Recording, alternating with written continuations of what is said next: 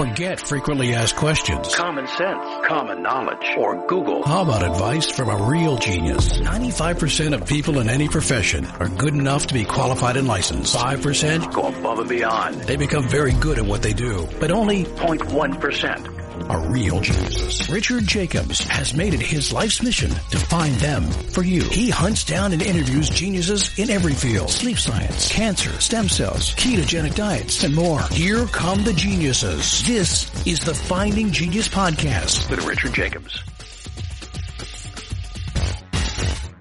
Before we begin, a note from our sponsor. I'm Richard Jacobs, Executive Director of the nonprofit Finding Genius Foundation and host of the Finding Genius Podcast. In late 2016, I was rear-ended at 65 miles an hour by a truck on the highway, which sent me off-road into a ditch. The impact of the collision gave me a concussion and other injuries. At the hospital, a CT scan showed that I had thyroid nodules, which turned out to be cancer. It was then, when I had a biopsy of my neck, that I realized even if I was a millionaire, I wouldn't want a second or a third biopsy due to the pain and the invasiveness of it. And appointments at that time for thyroid experts were 3 to 6 months out. And I was worried about dying now, even if that was irrational. So because of this, I've decided to raise money to conduct a literature review on steroids, on the causes of anxiety and depression, a condition that affects well over 50 million people in the United States and hundreds of millions worldwide. Our goal is to create a codex, a guide that reveals all possible treatments for anxiety and depression for people that live with the condition, or for loved ones that have it, as my wife and my son do. To find out more about our fundraiser, visit findinggeniusfoundation.org and click on current initiatives. And now, to our guest. Hello, this is Richard Jacobs with the Finding Genius podcast, now part of the Finding Genius Foundation. I have Rachel McLeod. She's a mental health therapist. She's been working with people that have anxiety, depression, and trauma disorders for years. So I'm going to find out more about her background and her work shortly. So, Rachel, thanks for coming. Thank you for having me. Yeah, if you would, tell me, why did this area interest you in the first place so many years ago? You know, I got into this because it was very unconscious. My subconscious mind brought me here. I found myself mentally ill at some point, and I was struggling with symptoms of anxiety, depression, and traumatic stress as I was an athlete in college, and I found my way through that. But once and that really made me interested in humans. How does the brain work? I ended up with a degree in therapy, became a therapist, and found that, number one, I wasn't very good at it. 2, I found that I was really mad with how I could not get those clients the results I wanted. They were suffering from severe addiction, and I just felt very ill-equipped to support them in getting healing. And I was just like, what, we're going to talk about this for the next 10 years? Like, they need solutions now so that they don't relapse again and perhaps die. And so that was very distressing to me. But I later had another mental crisis. I was a stay-at-home mom, and because I did not want to go back to therapy, to being a therapist. And I was really starting to show signs of obsessive compulsive disorder. And I didn't even see it. My husband one day was like, I think something's off. And so I went to go get an evaluation, and they diagnosed me with OCD. And later I didn't want to go to treatment. I didn't want to work with be therapist because I was so mad about therapy. And I ended up finding somebody who gave me the training set for emotional freedom techniques. And so then I was laying in bed that night after she gave that to me. I had watched them, and I broke through one of my symptoms, and I was laying in bed right there with so much insomnia. I could not sleep. And I used this once. It took 30 seconds, and I yawned. I used it again. It was emotional freedom techniques, right? So it's a very short intervention, and I fell right to sleep. And I woke up and I was like, what else can I use this on? EFT is tapping, essentially, right? Is that another way to say it? Yeah. So I'm tapping, it's a very brief intervention, and it's very different than therapy. So I was really open to it, and I was desperate. And she said, try this, it will change your life. And I was like, I need that. So I just gave it a go. And I like I said, I worked through my first symptom in under a minute. And so I woke up the next morning having slept, feeling better. And I was like, what else can I try this on? And I started going through my life resolving symptoms. I'd find symptoms like panic attacks, and I just work through them. And my brain stopped doing that. I'd find myself becoming quiet when I wanted to say something, I couldn't speak. And so I would use the intervention and I would be able to say what I needed to say. And so that's really, I kept doing that and got myself out of that crisis. And that's really how I got into this, is that I was already a therapist. I had this disorder that no one had diagnosed. And I had another disorder on top of that, which was complex childhood trauma. And I started working through all of those things. And I thought, if this is a real thing, this is actually getting me real results. If I ever go back, this is what I will do. And that's really how I got where I'm at, is because I went back to work and I started using this, and I saw that it worked for other people's brains just like it did for me. And they started healing and they started working through the challenges they were facing. And then I thought, could I use these strategies to help them resolve a whole disorder? And so I went to work on that, and sure enough, I could. And then I was like, well, I wonder if I could help them do this faster. And so I started teaching them the strategies so that they could work at home with their brain and resolve symptoms. And then we would work together in sessions. And so now we're doing more work more frequently. And that's really what I do now, is I help people resolve their anxiety, depression, or trauma disorder in 2 to 6 months, as opposed to 2 to 6 years. And so your frustration with being a therapist and with therapy itself is that it seems to be like, oh, you got to do this for years and then you may get a result. And you were like, no, it needs to happen faster because people are just falling apart or killing themselves, or it needs to happen now, I guess, is what you're saying. Yeah. And then, here I was, a young mom, and I can't even solve basic problems because my anxiety disorder is right there, like basic problems like going to sleep, basic problems, so many basic problems. And I realized I can't parent like this. Like, I'm not going to be able to meet my children's needs like this. And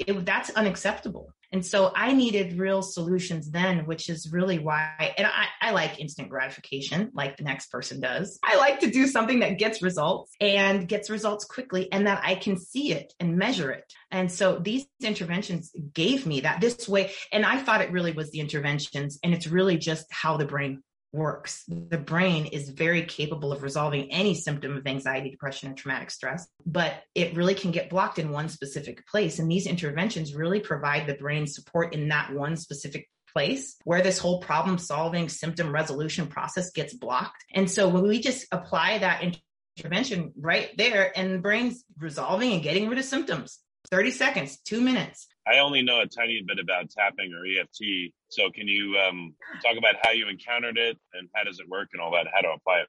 Yeah. Well, I encountered it, but this woman gave it to me. She was an energy person. I really wish I could find her, but she helped my son with a medical condition that the doctors were just like, oh, sorry, this is just how it is. You're just going to have to deal with that. And I was just like, if this was your kid, we wouldn't be having this conversation. You would find the answer to this and we'd be done. So I'd gone to the park and was complaining, and the mom said, why don't you go see her? And this woman just did this electromagnetic thing. And 3 days later, my son's issue was resolved. And I was like, holy cow, she helped me. So I kept going back, and I would have, if she had told me to stand on my head that it will fix my challenges, I would have.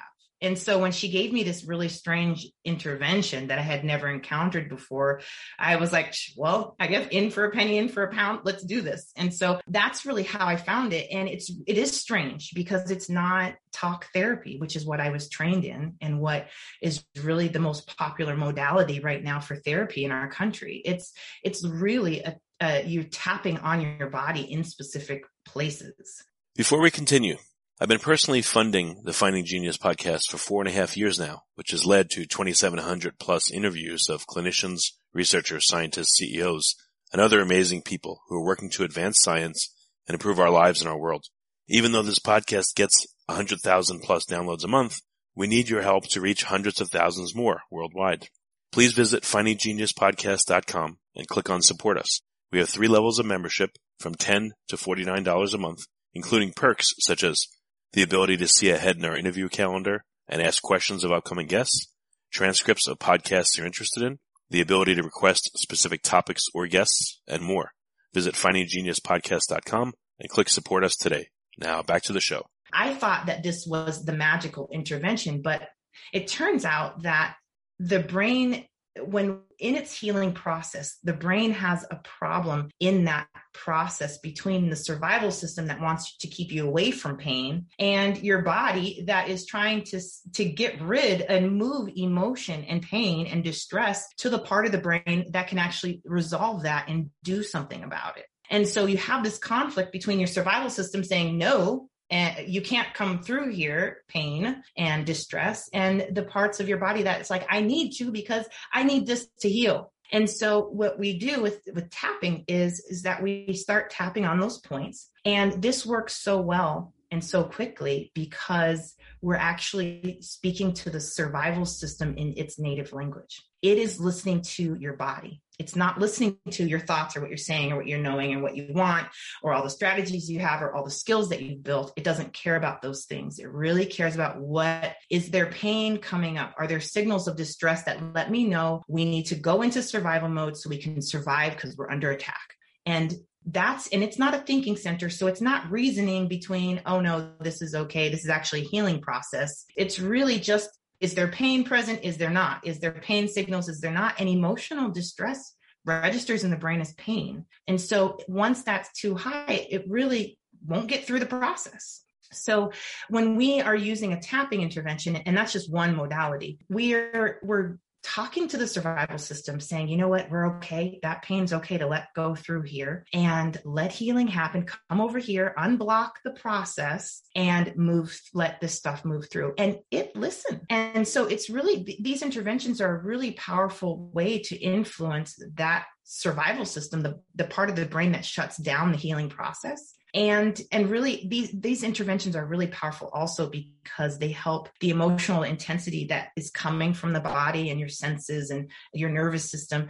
They help reduce that so that it can move through instead of being a 10 of intensity, pain and alarm, it can really, these interventions help to bring that down to a 6 and a 4 and a 3, and even a 0. And that's easier to sneak past the survival system without sending it off into a panic or a survival mode. Why does tapping work? What is it doing physically to someone when they tap? Well, it's actually just touching points on the body. They're meridian points. So we're using the body's electrical system, one of the body's electrical systems or energetic systems. I loved when I went to go visit that woman that did this electromagnetic thing that kind of freaked me out. It helped my son. She had a quote from Stanford in there that said, our cells are communicating 10,000 times faster energetically or electrically. I don't remember the quote precisely, but 10,000 times faster energetically or electrically than they are chemically. And that was a mind-blowing quote for me because most of Western medicine focuses on the chemical interactions that we're experiencing, which is a wonderful contribution to science and a really wonderful way to work with the body, and necessary at times. But here we have this whole energetic electrical system of communication through our body that is really untapped by us. And it's really this is an intervention from Chinese medicine, from using the meridian systems. And so these are energy systems that have been mapped out over time where you can get healing work done in the body by using this system. And we're finding it's spreading, like we're using that more and more. And now we're kind of harmonizing what we can do with different systems, with the chemical systems in the body, with the electrical systems in the body. And when we're talking about the survival system, you can use chemical interventions. That's what, pharmaceuticals and drugs and alcohol actually are great for working with that part of the brain. But it doesn't mean that healing is going to happen, or that you're not going to get the negative side effects of the chemicals that we're using to help the brain heal. And so when you're tapping on the points, you're talking specifically to your survival system. That's the best way that I can say to open the healing pathways and let healing happen. Is it like acupressure then? If you like this podcast, please click the link in the description to subscribe and review us on iTunes. It is absolutely. That's a great way to talk about it. It's a form of acupressure, just like it's using the same system we use in acupuncture, but without needles, and you can do it yourself. And so how similar or different is it to acupressure, that modality? Is it acupressure? I would guess someone else is administering it to you. They're pressing on you and things like that, but you're doing it yourself, right? In EFT? Well, acupressure is kind of an overarching term. It doesn't necessarily mean it's done by a practitioner or done by you. It's just, it's done, right? So you can self-apply acupuncture. Somebody else can do it to you, can tap on the meridian points. In acupuncture, they use needles for this. And so does that make sense? Am I answering that for you? Well, acupuncture, right. If you have the knowledge, you can do it on yourself, or someone could do it on you. Acupressure, I'm guessing, is the same thing. So yes. Self-administered acupressure is EFT. Is that what it means? Yes. So EFT is an intervention called it's emotional freedom techniques, and it comes from the mother of that intervention is called thought field therapy, and the mother of that intervention, the grandmother here, we're moving back, is applied kinesiology, which is something that chiropractors started using from acupuncture, from Chinese medicine. So, but we've got this meridian system, right? And you can use it in many, many different ways. And so emotional freedom techniques is a way that therapists, regular humans without lots of training, can just start working with the brain and body, the mind-body system, in a very powerful, quick, and effective way. And so there's no way to mess it up. And there are no known side effects to it. You're kind of activating the body's healing wisdom. Gosh, I could go on and on for analogies, but emotional freedom techniques is a very simplified way of using acupuncture. Well, where on the body do you do this? Like, can you give a simple example that someone maybe can even try on themselves as they listen? Oh, yes. Let's say anxiety. I have training video series for this on my email list that I deliver, so people can actually play with these interventions. And I really teach even more than emotional freedom techniques. I also teach another one from an intervention from thought field therapy. I teach people energy medicine strategies and also EMDR. So I make 3 of the 4 available and as training for people. Anyway, emotional freedom techniques, there are points on the body, like the beginning of your eyebrows closest to your nose. Those are the eyebrow points. You can tap on there 3 to 5 times. Then there's outside your eye, and you can tap on those for 3 to 5 times. Some people will use this for 7 to 10 taps. Some people like to stay on one point for a long time. You really can find your own way with this, but the standard recipe is 3 to 5 taps everywhere. And so there's under your eye point, and that's about a half an inch under your eye on the bone, under your nose, between your upper lip and your nose, under your lip, your chin point, your collarbones. If you touch the round part of your collarbones and come down an inch and adjust a little bit away from the center, about a half an inch, you'll find a little divot in there. That's a point. But if you're close, that's good enough. Then there's a point under your arm that's about 3 to 4 inches below your armpit, and you can tap there 3 to 5 times. I like a point right on the rib below, maybe 4 inches below a nipple on the rib cage. That's a point for, it's a liver. It's the end of the liver meridian. It's really great for anger towards yourself. So I really like to include that, because who doesn't get mad at themselves occasionally? And there's a point on the outside of the thumb. Like if you hold your hand out to shake somebody's hand, you can tap that point right there at the top on your thumb, the end of your thumb, the beginning of your first finger. Keep holding your hand like you're going to shake somebody's hand, and then you'll see the middle finger. You can tap right there on the top of that, and then you skip your third finger and tap on your pinky finger, and then there's a point on the side of your hand, and there's a point on the back of your hand between your ring finger on the back of your hand here, between your ring finger and your pinky finger. There's a little divot there. You can tap in there instead of at the end of your ring finger. So if someone has anxiety and they tap, X number of points, what have you observed people experience? How intense, how immediate? Right away.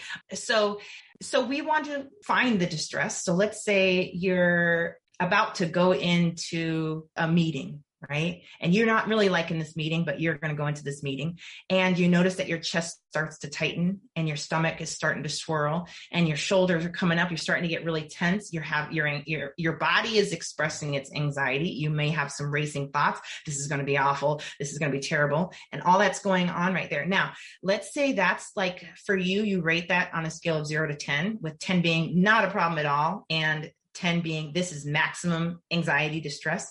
Let's say this is an 8 for you. And when you start using the intervention, you start tapping on the sides of your hand.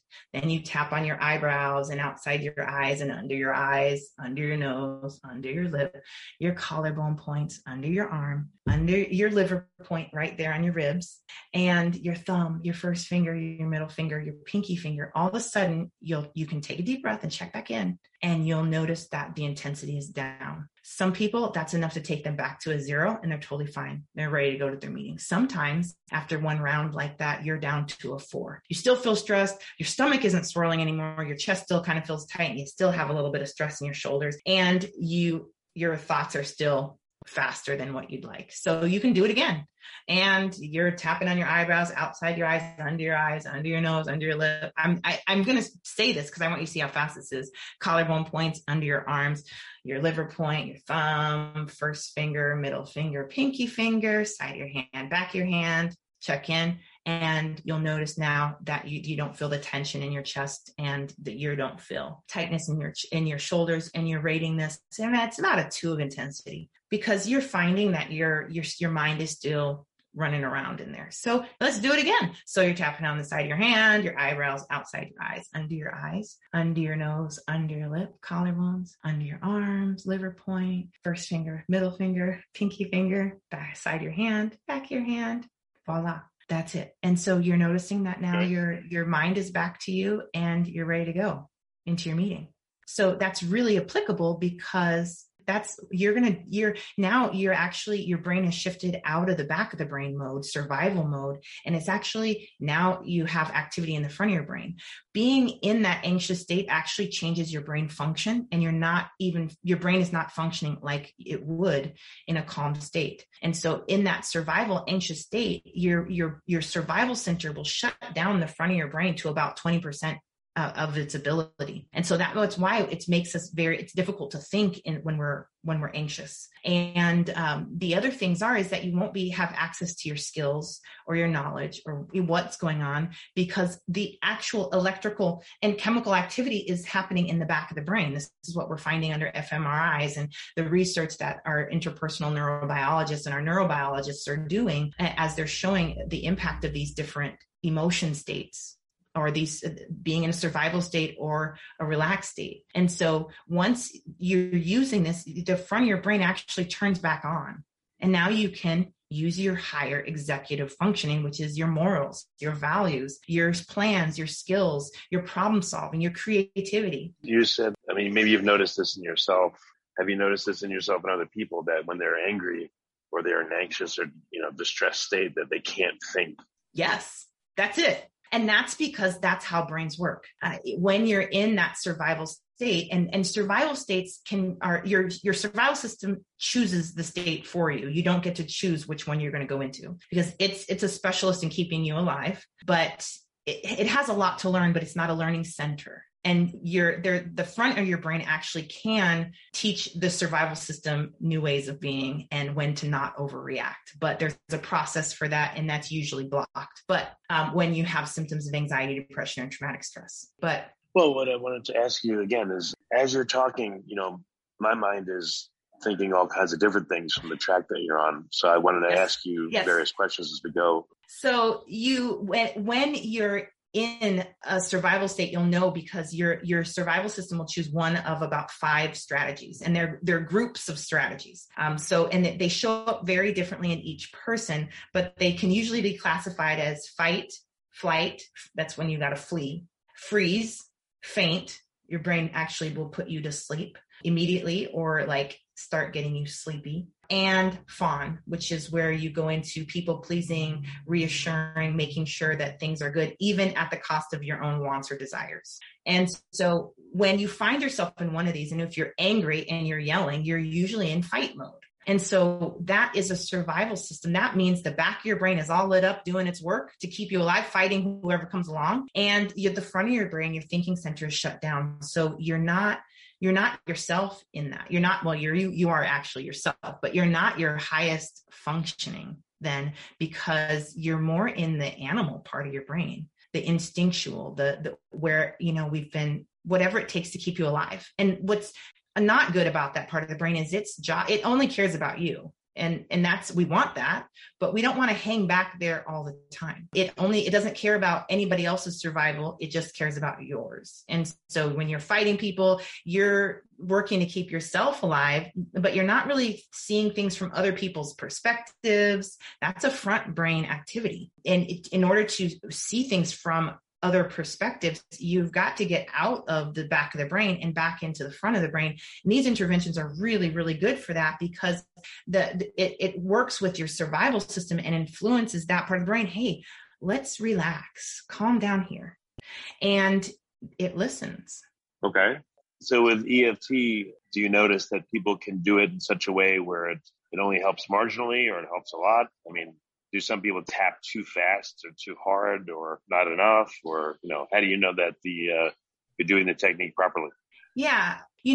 First of all, I don't like people to tap hard on themselves too hard. The points are on the surface, so you can just tap on those very lightly.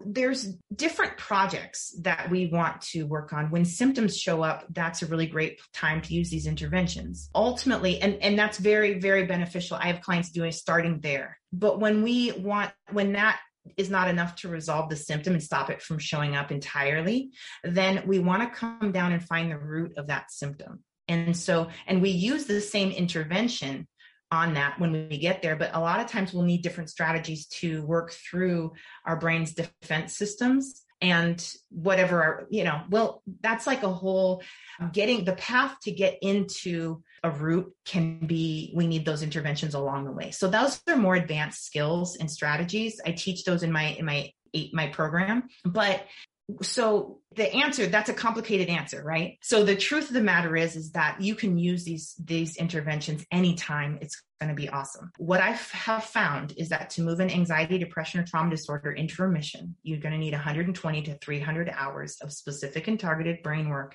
using interventions. So that's quite a lot of time, right? We can resolve a symptom quickly, right? Those ones are pretty instant. But when we want to get into changing patterns like subconscious, we got to work with the subconscious programming. We can use an intervention for that, but we need to work with the subconscious program in a way that matches the subconscious program. Just like we're using these interventions to match the survival system's language. The survival system has the subconscious mind has a different language. And so we want to work with that language and use an intervention, because you got to work with the survival system all the time, as far as I'm concerned. And that takes a different level of strategy. So I teach that later. I teach that in the third and fourth week of my program. And when you want to resolve a subconscious program, let me give you an example for this. Okay. Are you? No, should I wait, or what do you want me to do? Yeah, I'm here. I'm gonna give an example. Let's say you're dreading going to a family function because you know that someone's going to say something that is going to hurt your feelings, and then you're going to feel very hurt, and you're going to shrivel up into yourself, want to hide, and eventually you're going to go home, right? So there's multiple things happening in that event, and we can use interventions there over the top of it, but sometimes we want to come out of that, and maybe when you're home later, we want to look at, well, what hurts about that question? What was it? What happened when they said that? What happened in your body? And then we can use interventions about that, because your body will say, I'll tell you what happened. It felt like I was being stabbed in the gut, and I felt humiliated, and I felt like all the eyes were on me. Now, whether or not this was actually happening in reality makes no difference. It's still real to the body. And so we can use interventions there to let all that emotion and all of that information move past the survival system into the part of the brain that can understand it, that can analyze it, that can get rid of some of the reasons why there was pain there. And then it can reconfigure everything in a way that actually helps you. And so when that process is finished, the next time you might go to this event, they might say the thing, but it doesn't hurt anymore. It doesn't bring up that same experience for you, the same negativity, because we just went in and we worked on it and we cleared out the pain. So no pain is showing up right now. And since no pain is showing up, you don't feel like shriveling up and backing up and going home and leaving. So the next thing you know, you're actually at this event. They said their thing. You're not infected. You go and you have fun with the rest of the family and you're good. Does that make sense? So there's multiple different strategies to clear these symptoms out of one's life. And I find that people can learn how to do those for themselves. They just need the right instruction. Can someone react fast enough that in that moment they can help themselves, or do they have to later on think about it, relive it, and tap as they go to calm themselves down? Okay. Always depends on what the brain needs.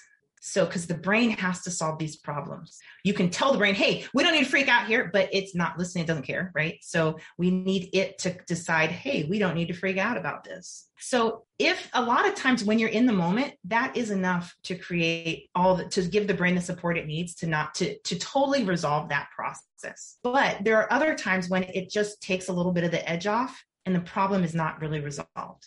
And that lets us know that we need to come back and do some deeper work to help the brain, give the brain the support it needs to really resolve that entire thing. A lot of that has to do, the more complex things have to do with traumatic events, painful events that may have happened in early childhood or, in a relationship, 3 weeks ago, or, brains are complex. Like it's pulling stuff from your past to make sense of the present. And sometimes when it's doing that, pulling stuff from the past, it's not resolved stuff, it's running. And so it's very still painful stuff. And that creates like glitches in our programming. It creates symptoms of anxiety, depression, and traumatic stress. And so we really want to go back there and help it resolve those issues so that when in real time, all that complication isn't happening. Does that make sense? So the answer is yes and no. Well, I would think that most people, unless they're highly trained, that they can't respond in the moment. They have to go later when it's quiet. It's just like you have a conversation and you're like, damn it, I should have said such and such to them. And you didn't. Yes. Because in a moment, it's hard, So does that what I mean is this therapy works just fine, even if it's later on after the experience? Yes. That's a great time. Brains have processes for reevaluating situations that have occurred and saying, oh, and now I get it a little bit more. These interventions help basically turn the brain's wheel. And so we want to take it back to these events that didn't go very well and have get all the brain working together to really be able to understand what happened. And then once it understands it, then it's like, oh, next time I'm going to do this. Oh, okay, next time. Oh, we didn't need to freak out about that. And it really gets it done. And so the next time you go live, you'll see changes that your brain has made. And you'll notice yourself being more fluent. You'll notice yourself being less reactive, less in agony and emotional pain. It's really phenomenal. And so there's not a time, there's not a time to say, oh, it's too late to go revisit that.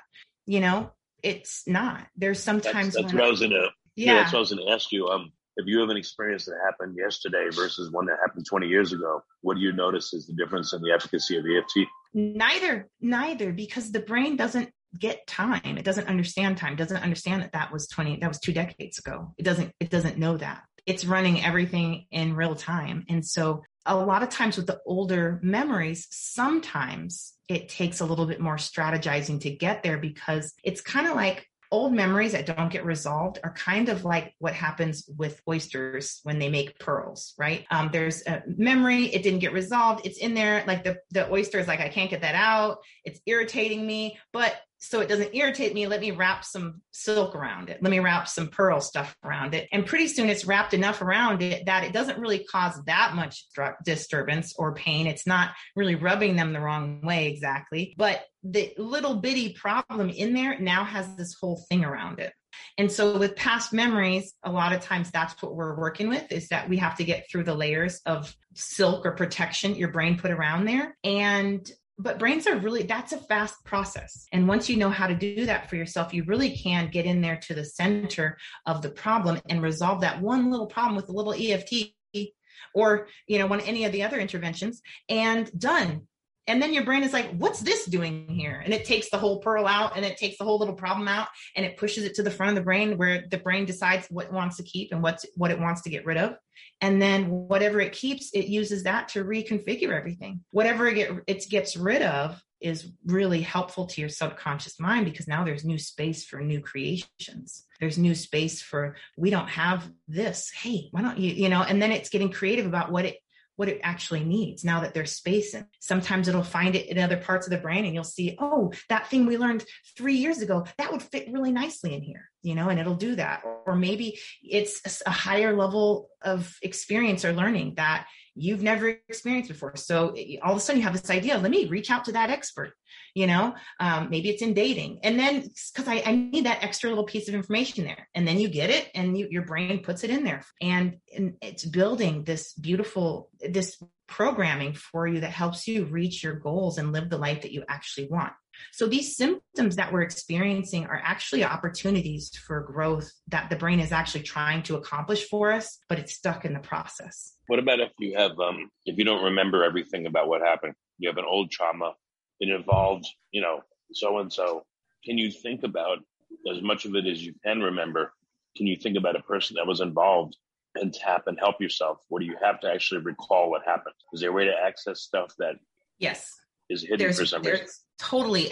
You don't need to know what you're working on to heal it, because your brain already knows, your body already knows. Your thinking center, your prefrontal cortex, may not know, but it's in your system. It's recorded somewhere. And when you can, even just taking vague pieces of something and using tapping on that, you'll get a lot of healing. And that will actually, it's kind of like when you hold something in your awareness, like something vague, and you start tapping on it, you're basically helping your brain kind of pull on all of the neural pathways attached to it, right? That's not how it really happens. I'm telling you a story, but you're pulling on all the neural pathways, and you'll get more and more information into your thinking center, where understanding is made and words are given, and context is gathered. And so that's when you will actually understand what you need to understand about this not understandable, not rememberable trauma, and your brain will do the healing work. Just so what I'm saying is that the thinking center doesn't need to know what it's doing, what it's working on to be able to heal it. We just have to get the experience in there.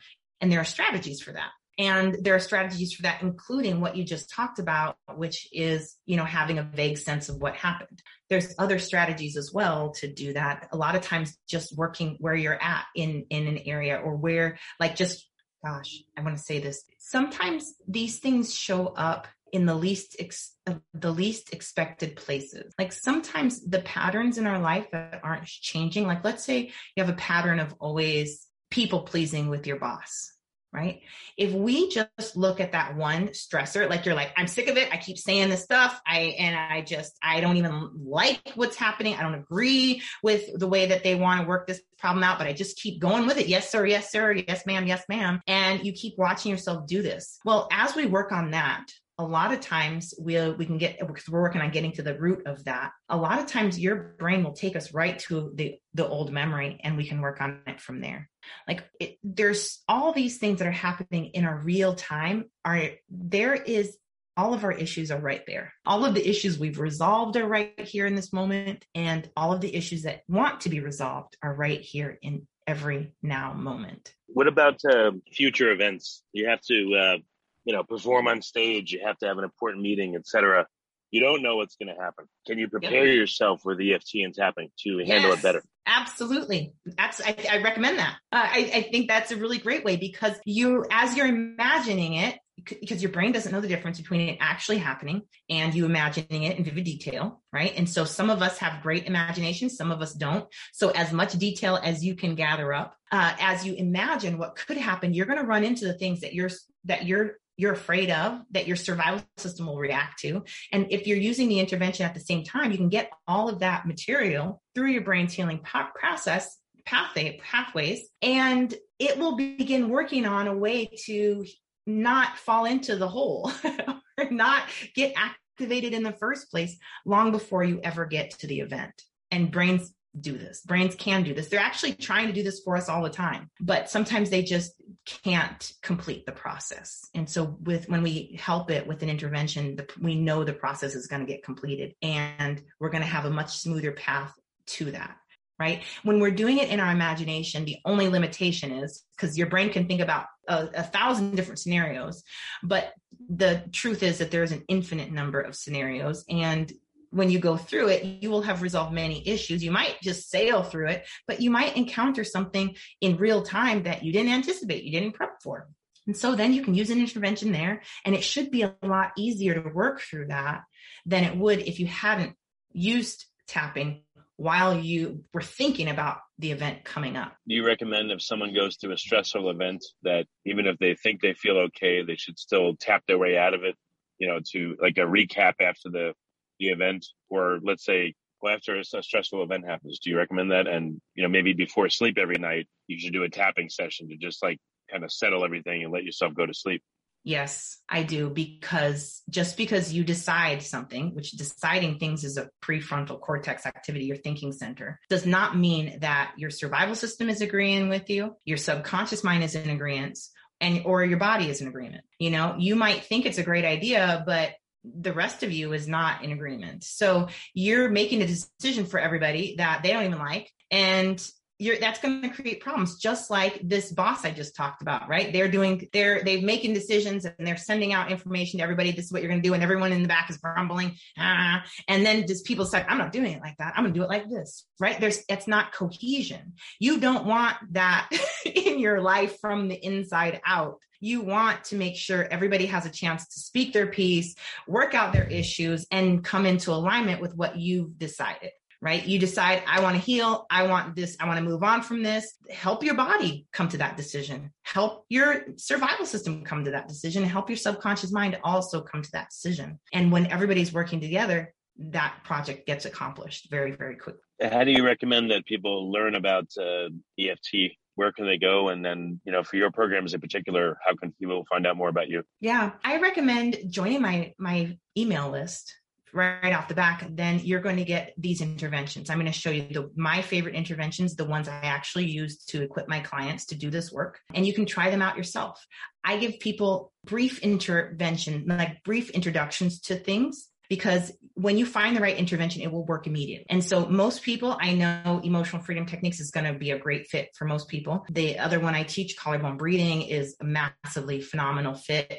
And the energy medicine routine I give is usually very, very beneficial. So it's like, this is just a really great starting lineup. And these ones, I have resolved entire disorders with each one of these without the first two, without any other interventions. So I have full confidence in these interventions, and I give them to people to try them. Once you have these interventions and you're trying them, you see that your brain starts doing new things, that you start outgrowing old problems. You see that you can stop a panic attack or racing thoughts, or you're just moving better in your life. And then when you want to learn strategies that can help you complete projects, that's really what I do in my 8-week intensive. And I walk people through the exact strategies their brain needs to be able to do its healing work. And I do that from basic skills to more and more advanced skills. It's an 8-week process or an 8-part process. And by the time people are done, we have done 112 hours of specific and targeted brain work using an intervention. And I have them do 2 hours of work per day. With this, I recommend that. In my coaching program, my 8-week intensive, I strongly encourage that, and people are usually right there ready to do that. And I've also made that same curriculum that I use in my 8-week intensive, I've made that available as an online self-study process. And so I also encourage people to also do 2 hours of this work per day, because we're basically, when you've got a disorder, we want to clean out your whole house, right? Your brain has all these things that it hasn't been able to do yet and get through its healing process. And we want to walk it through that. And then we want to teach it how to do that process by itself without us needing to walk it through. And so there's quite a bit of work for that. But when you take the self-study process, you get to really move at your own pace. You get the freedom to, okay, I want to spend a month on this strategy, or I want to spend a week on this strategy, or, I'm going to take it slow. I'm just going to do 30 minutes a day. So you really get that freedom and to navigate it yourself. And each exercise is designed to help you heal. It's the work. I am not my program. None of my programs are about, let me teach you your prefrontal cortex things. Let's philosophize and theorize. That's not, we're actually going to get in here and use interventions. We're going to do brain push-ups. We're going to actually get your, like, if there's a little person in there in your brain that actually knits new ways of being for you and new processes for not having symptoms, we are going to get them busy working. And that's really what and how to use the interventions skillfully and safely to actually accomplish the healing work you want, that you already know that you want in your life. So that's really what I offer. Okay. Very good. Rachel, thank you for coming on the podcast. Thanks for explaining all this. It's interesting, and it sounds like a really promising technique. What was your website at? My website is rachelmccloud.com, and I want to spell that for you because my spelling is a little different. That's RACHELLEMCCLOUD.com. And I've made everything very much like start here and big block letters so that you can learn how to connect, learn how to get access to the tools, and really learn how to work with me if you so choose. If you like this podcast, please click the link in the description to subscribe and review us on iTunes. You've been listening to the Finding Genius podcast with Richard Jacobs. If you like what you hear, be sure to review and subscribe to the Finding Genius podcast on iTunes or wherever you listen to podcasts. And want to be smarter than everybody else? Become a premium member at findinggeniuspodcast.com. This podcast is for information only. No advice of any kind is being given. Any action you take or don't take as a result of listening is your sole responsibility. Consult professionals when advice is needed.